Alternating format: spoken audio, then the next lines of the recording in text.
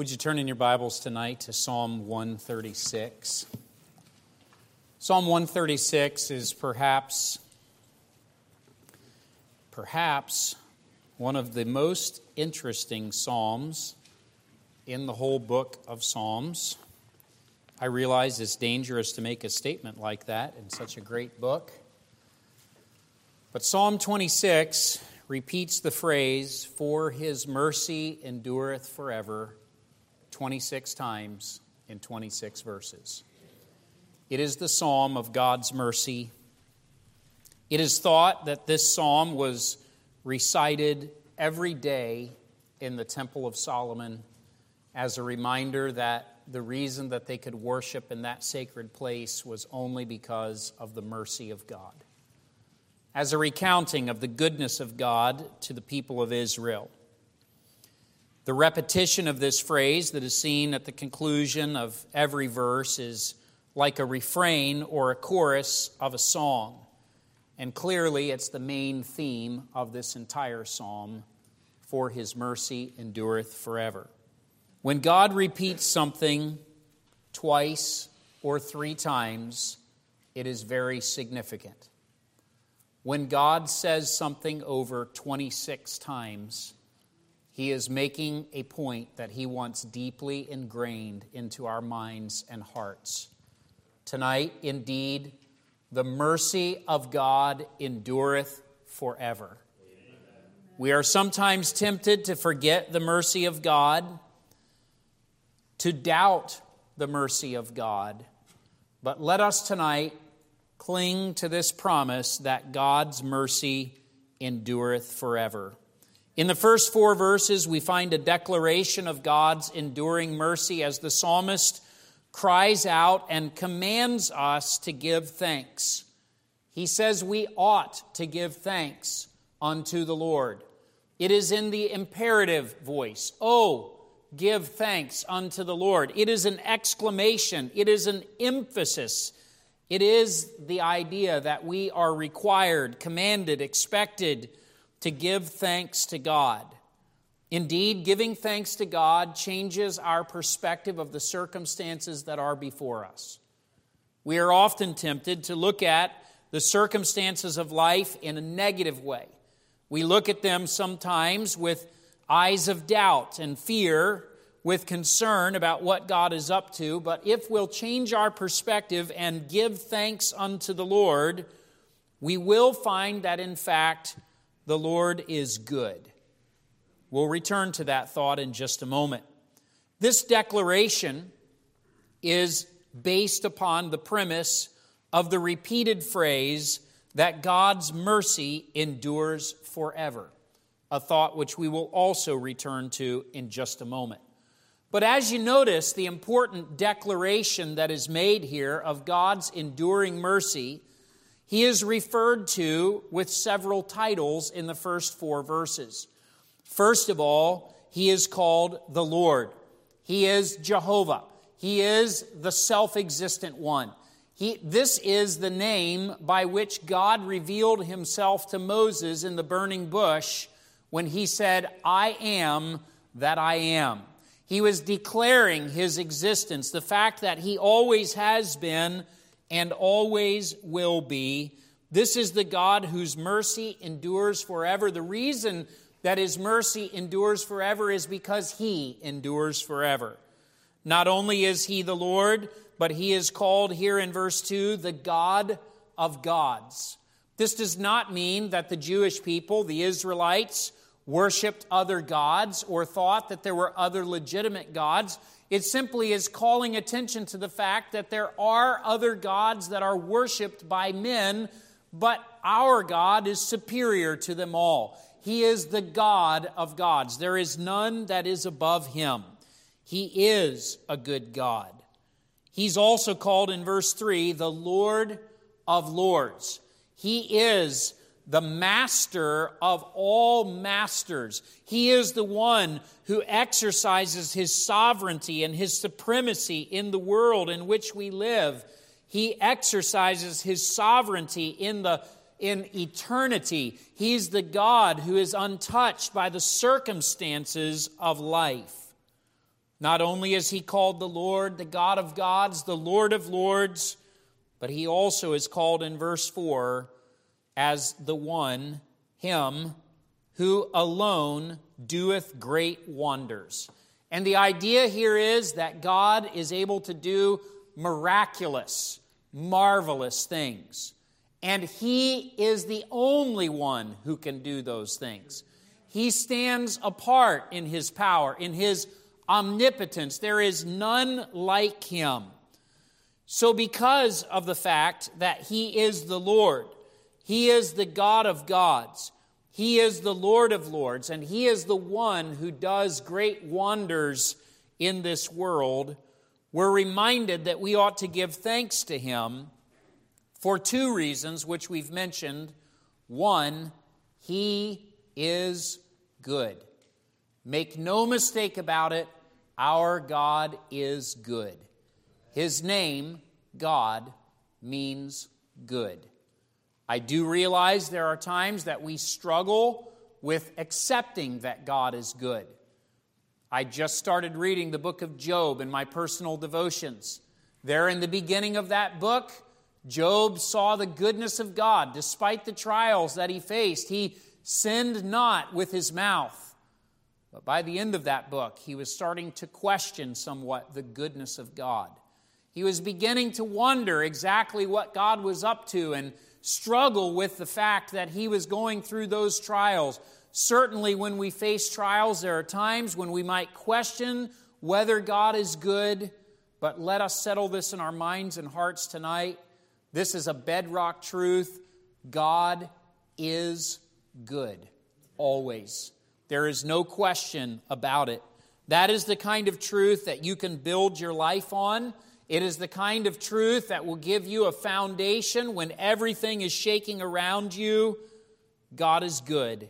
And because of that, we ought to give thanks to him. No matter what circumstances are facing you, you can find the goodness of God in the midst of those circumstances.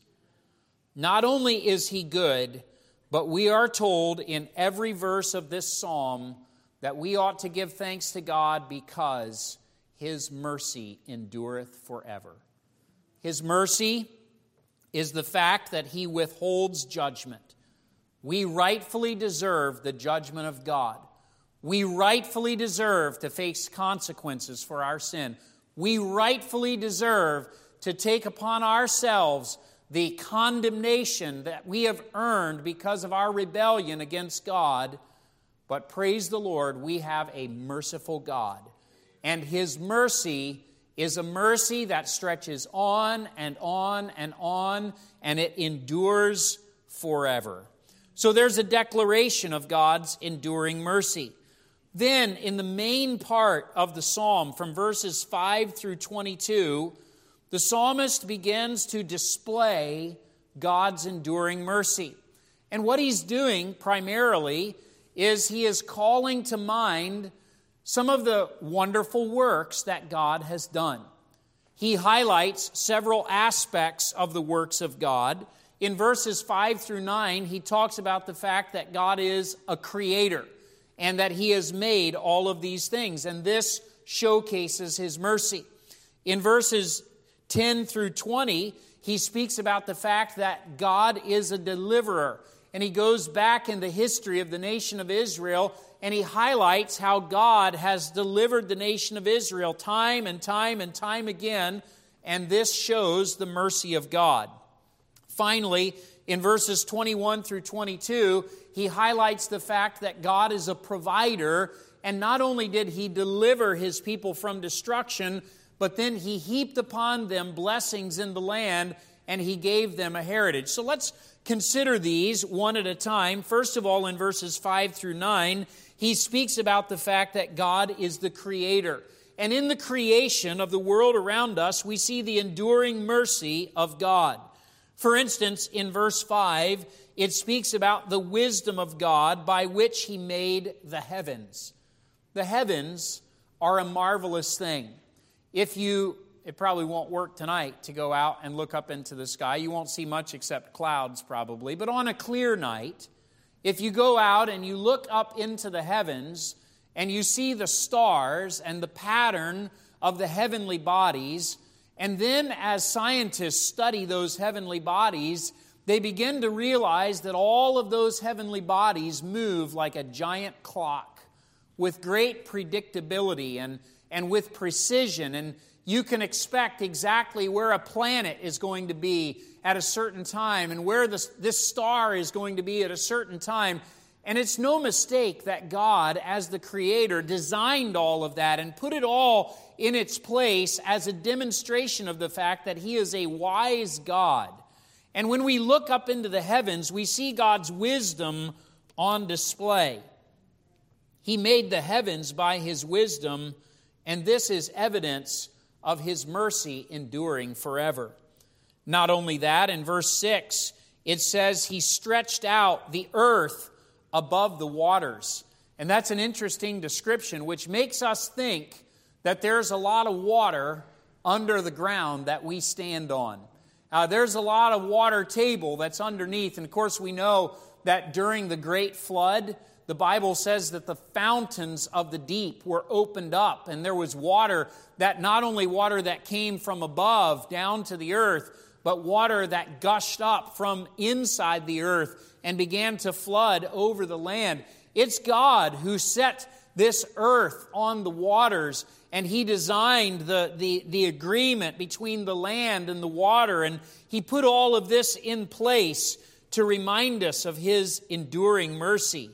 For instance, in another place, the Scriptures tell us that He is the one who puts the boundaries for where the water can come to and where the water will not pass. He's the one who puts those boundaries there and says the water stays over there and the land is over here. And we're reminded of that whenever there are great storms.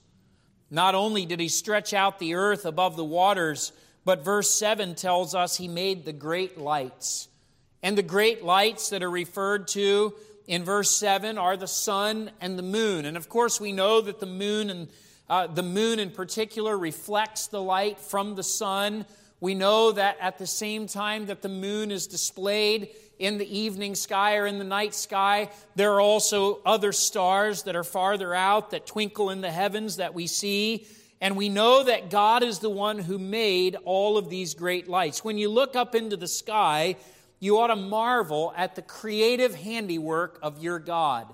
In fact, the Bible tells us that He spoke these things into existence. And in another place, we're told that this is the work of His fingers. This is the majesty of our God and the great power of our God, that He could make all of these things with no effort at all on His part.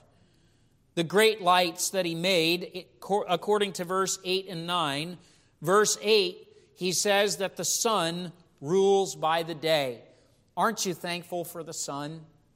I'm grateful when the sun shines. Now, I was saying to Joel tonight, we were standing out front, and I said, I don't want to complain about the rain because we've needed it so badly, but it is kind of dreary this evening.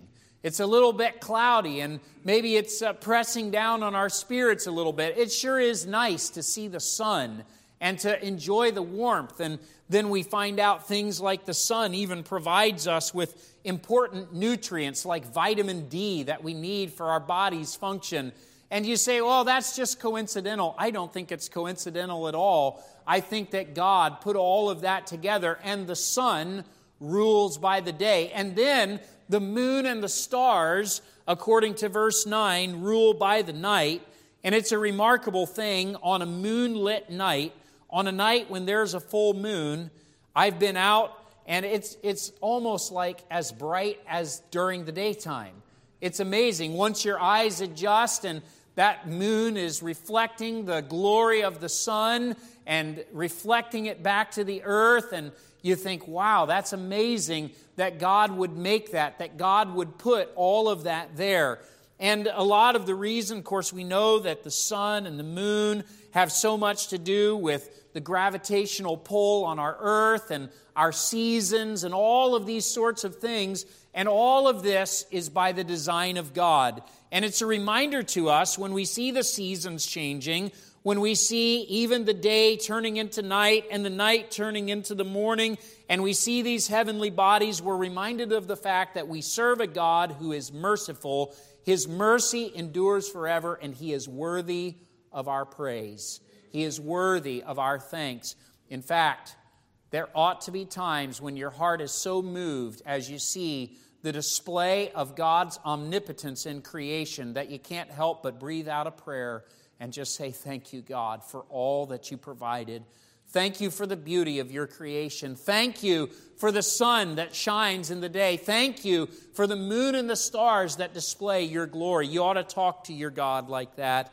He is the Creator. But also, the display of His enduring mercy is found in the fact that He is the deliverer.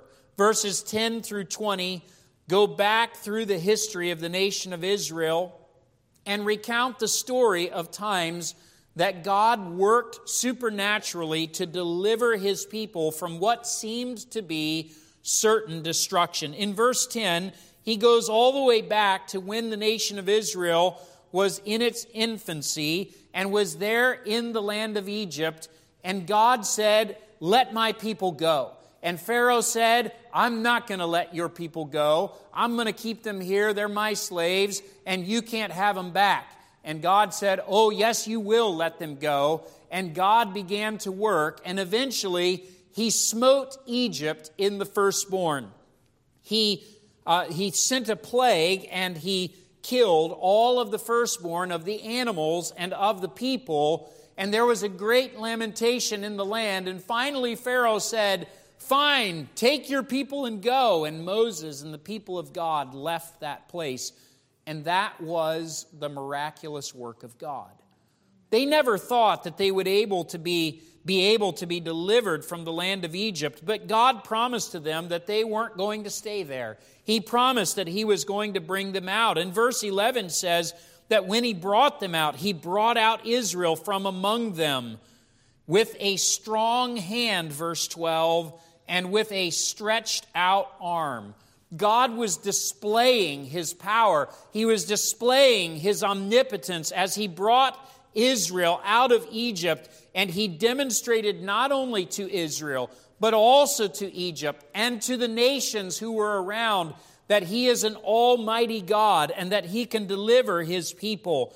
He showed His strong hand, His stretched out arm. It's the idea of, if you want to picture it this way, He was making a muscle. He was showing how strong He was, and He was causing them to admire the fact that He is a strong God, that He is able to keep His promises. Certainly, all of this is indicative of the covenant that God had made with Abraham and with the descendants of Abraham. And all of this pertains to God being a promise-keeping God. And in fact, He delivered His people with a strong hand and a stretched out arm. I'm thankful tonight that God's hand is not weakened and His arm is not withdrawn from delivering, but He still has a strong hand and a stretched out arm. That idea of a stretched out arm means that He is reaching out to deliver His people. He is reaching out to them who cannot deliver themselves. Verse 13 tells us that He is a deliverer, and this was seen when He brought His people to the Red Sea. And you remember how they stood by the side of the Red Sea, and they began to complain and to murmur against Moses. And God told Moses to take that rod, and he told Moses, I'm going to divide the waters. And in fact, as the people were watching, it seemed as if Moses was the one who was dividing the waters, but it was God who divided the waters. And dramatically in front of their eyes, while the people were shielded from the view of the armies of Pharaoh and of Egypt, God divided those waters, and the people went down through and across the Red Sea, not across some little swampy area, but across the Red Sea in a way that displayed the great power of God. And there's all kinds of interesting things that are found about that today. But that is certainly a display of the power of God. And the people never forgot that. They remembered that God is a delivering God. Verse 14, He made Israel to pass through the midst of it. I think about what that must have been like as you walk down into what used to be the sea and down across the seabed, and you see the waters up there, and you realize that God is holding them up and God is directing you across. What a moment of worship it must have been as they saw the power of God on display. He made Israel pass through the midst of it. And then, just as they were getting to the other side, God removed that cloud so that Pharaoh and his army could see. And they said, let's go get them. And they went down into the sea to follow them. And God said, never mind, let's let the sea go right back where it was. And the sea washed back into its seabed and slew the army of Pharaoh and his host, overthrew them. One of the most powerful armies in the history of the world was completely destroyed in a moment by the hand of God. If you think there's any army that can stand against God today, you better think again. Our God is still victorious. He made Israel to pass through the midst, and He overthrew Pharaoh and his host. Then He got His people over to the other side, and in verse 16, He is the strong God which led His people through the wilderness. Now I want you to think for just a moment about feeding 1 million people every day in the middle of a desert, in a place where there is no food. We would be hard-pressed to feed 1 million people. We had a fellowship on Sunday. Could you imagine if 1 million people showed up, Sam? As it was, we had a few more folks than we were expecting. We weren't expecting quite so many people to be here on Sunday, and oh boy, you have to figure out how to provide and how to make sure you have enough food. That was just a little shy of 400 people on Sunday that was here. Can you imagine 1 million? And yet God, leading His people through the wilderness, fed them every day, provided them with water, cared for them in the wilderness for 40 years. They didn't have fields. They didn't have any place where they were growing crops. They were moving from one place to another. 1 million people can pick the landscape pretty bare, even in a place where there's a lot of crops growing in a short amount of time. But God took them through there, and day by day, He proved to His people, I can care for you. I can meet your needs. I can direct you. I'm taking you somewhere. By the way, it was only because of their sin that it took 40 years for them to go through the wilderness. If they'd only obeyed the Lord, He would have brought them through the wilderness much sooner, but had to wait for that first generation to pass away and the second generation to grow up. And then God said, now it's time to go into the land. And in verse 18, He smote great kings. We read the book of Joshua, and we don't realize that these kings, these powerful kings who ruled these city-states, were men who were feared and revered.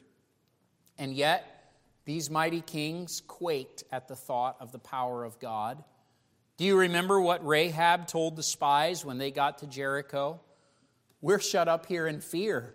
We've heard about how your God divided the sea and how He's cared for you and met your needs, and we just know that we can't stand against the power of this God. And in fact, they could not stand against the power of Jehovah. God slew famous kings like Sihon, king of the Amorites, and Og, the king of Bashan, who are mentioned in verses 19 and 20. Powerful kings who were rulers over their people, but they were no match for the power of God. Even today, there is no king, no president, no prime minister, no dictator who is any match for the strength of our God. Our God is omnipotent. He slew these famous kings, Sihon and Og and others, and He did it for a reason. Because verse 21 says, that he not only is a creator and he is a deliverer, but he also is a provider.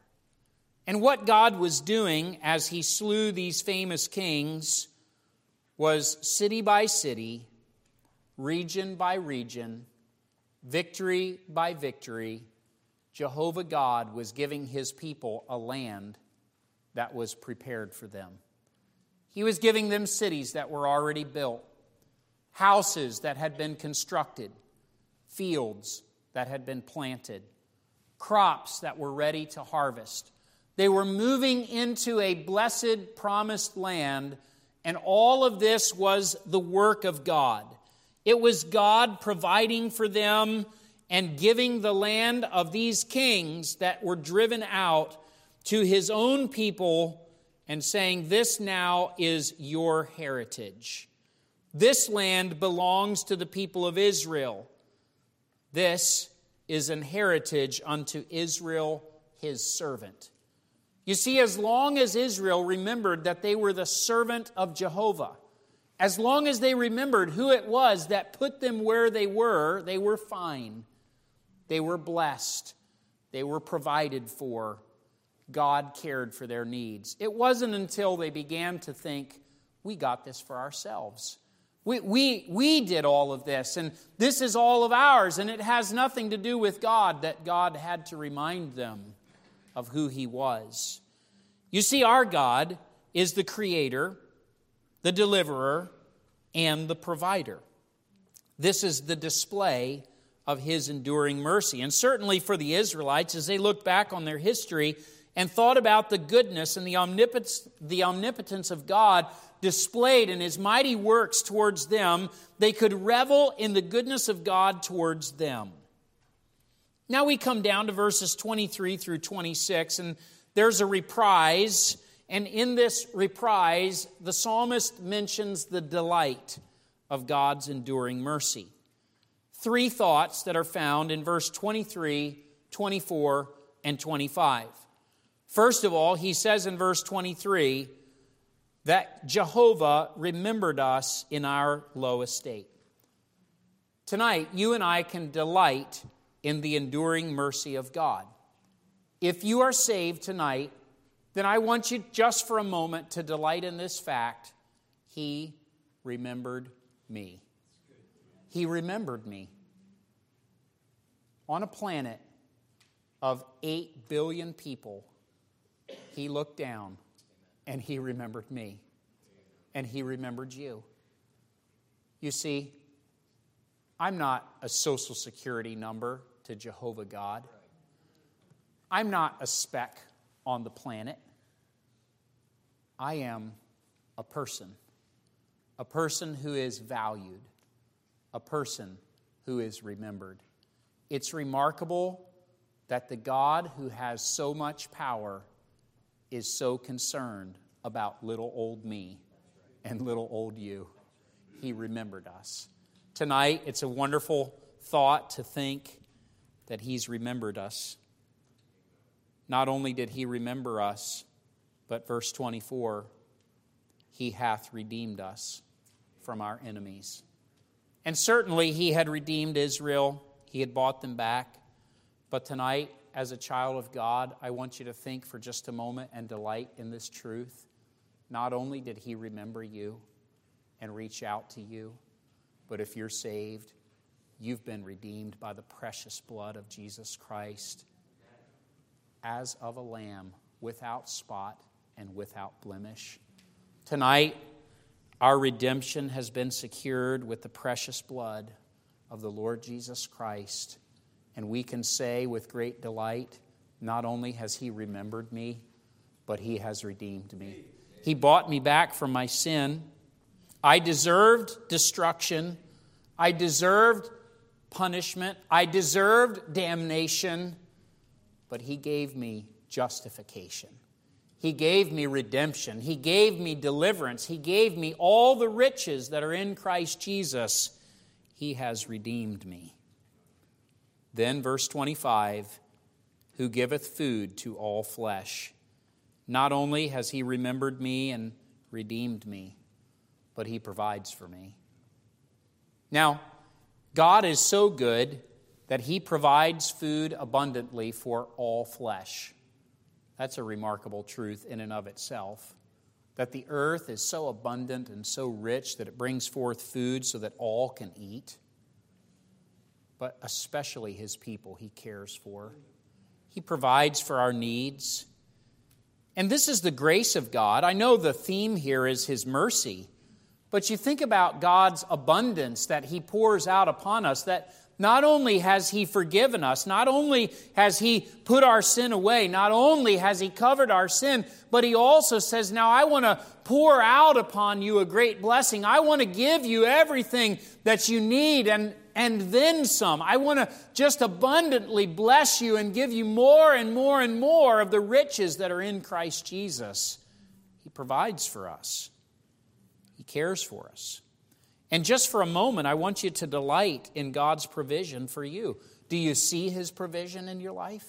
Do you see His care for you? Do you see that He's given you even more than just salvation from your sins and deliverance from the destruction that you've earned for yourself? But then He heaps upon us these blessings. He daily loadeth us with blessings.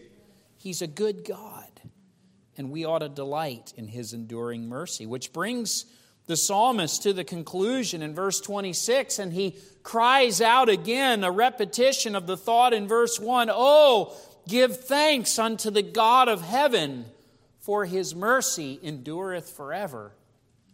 You say, I don't have anything to thank God for. Oh, you have everything to thank God for. Give thanks to the God of heaven. Tonight, the God of heaven ought to be thanked, and He ought to be praised, because tonight His mercy endureth forever.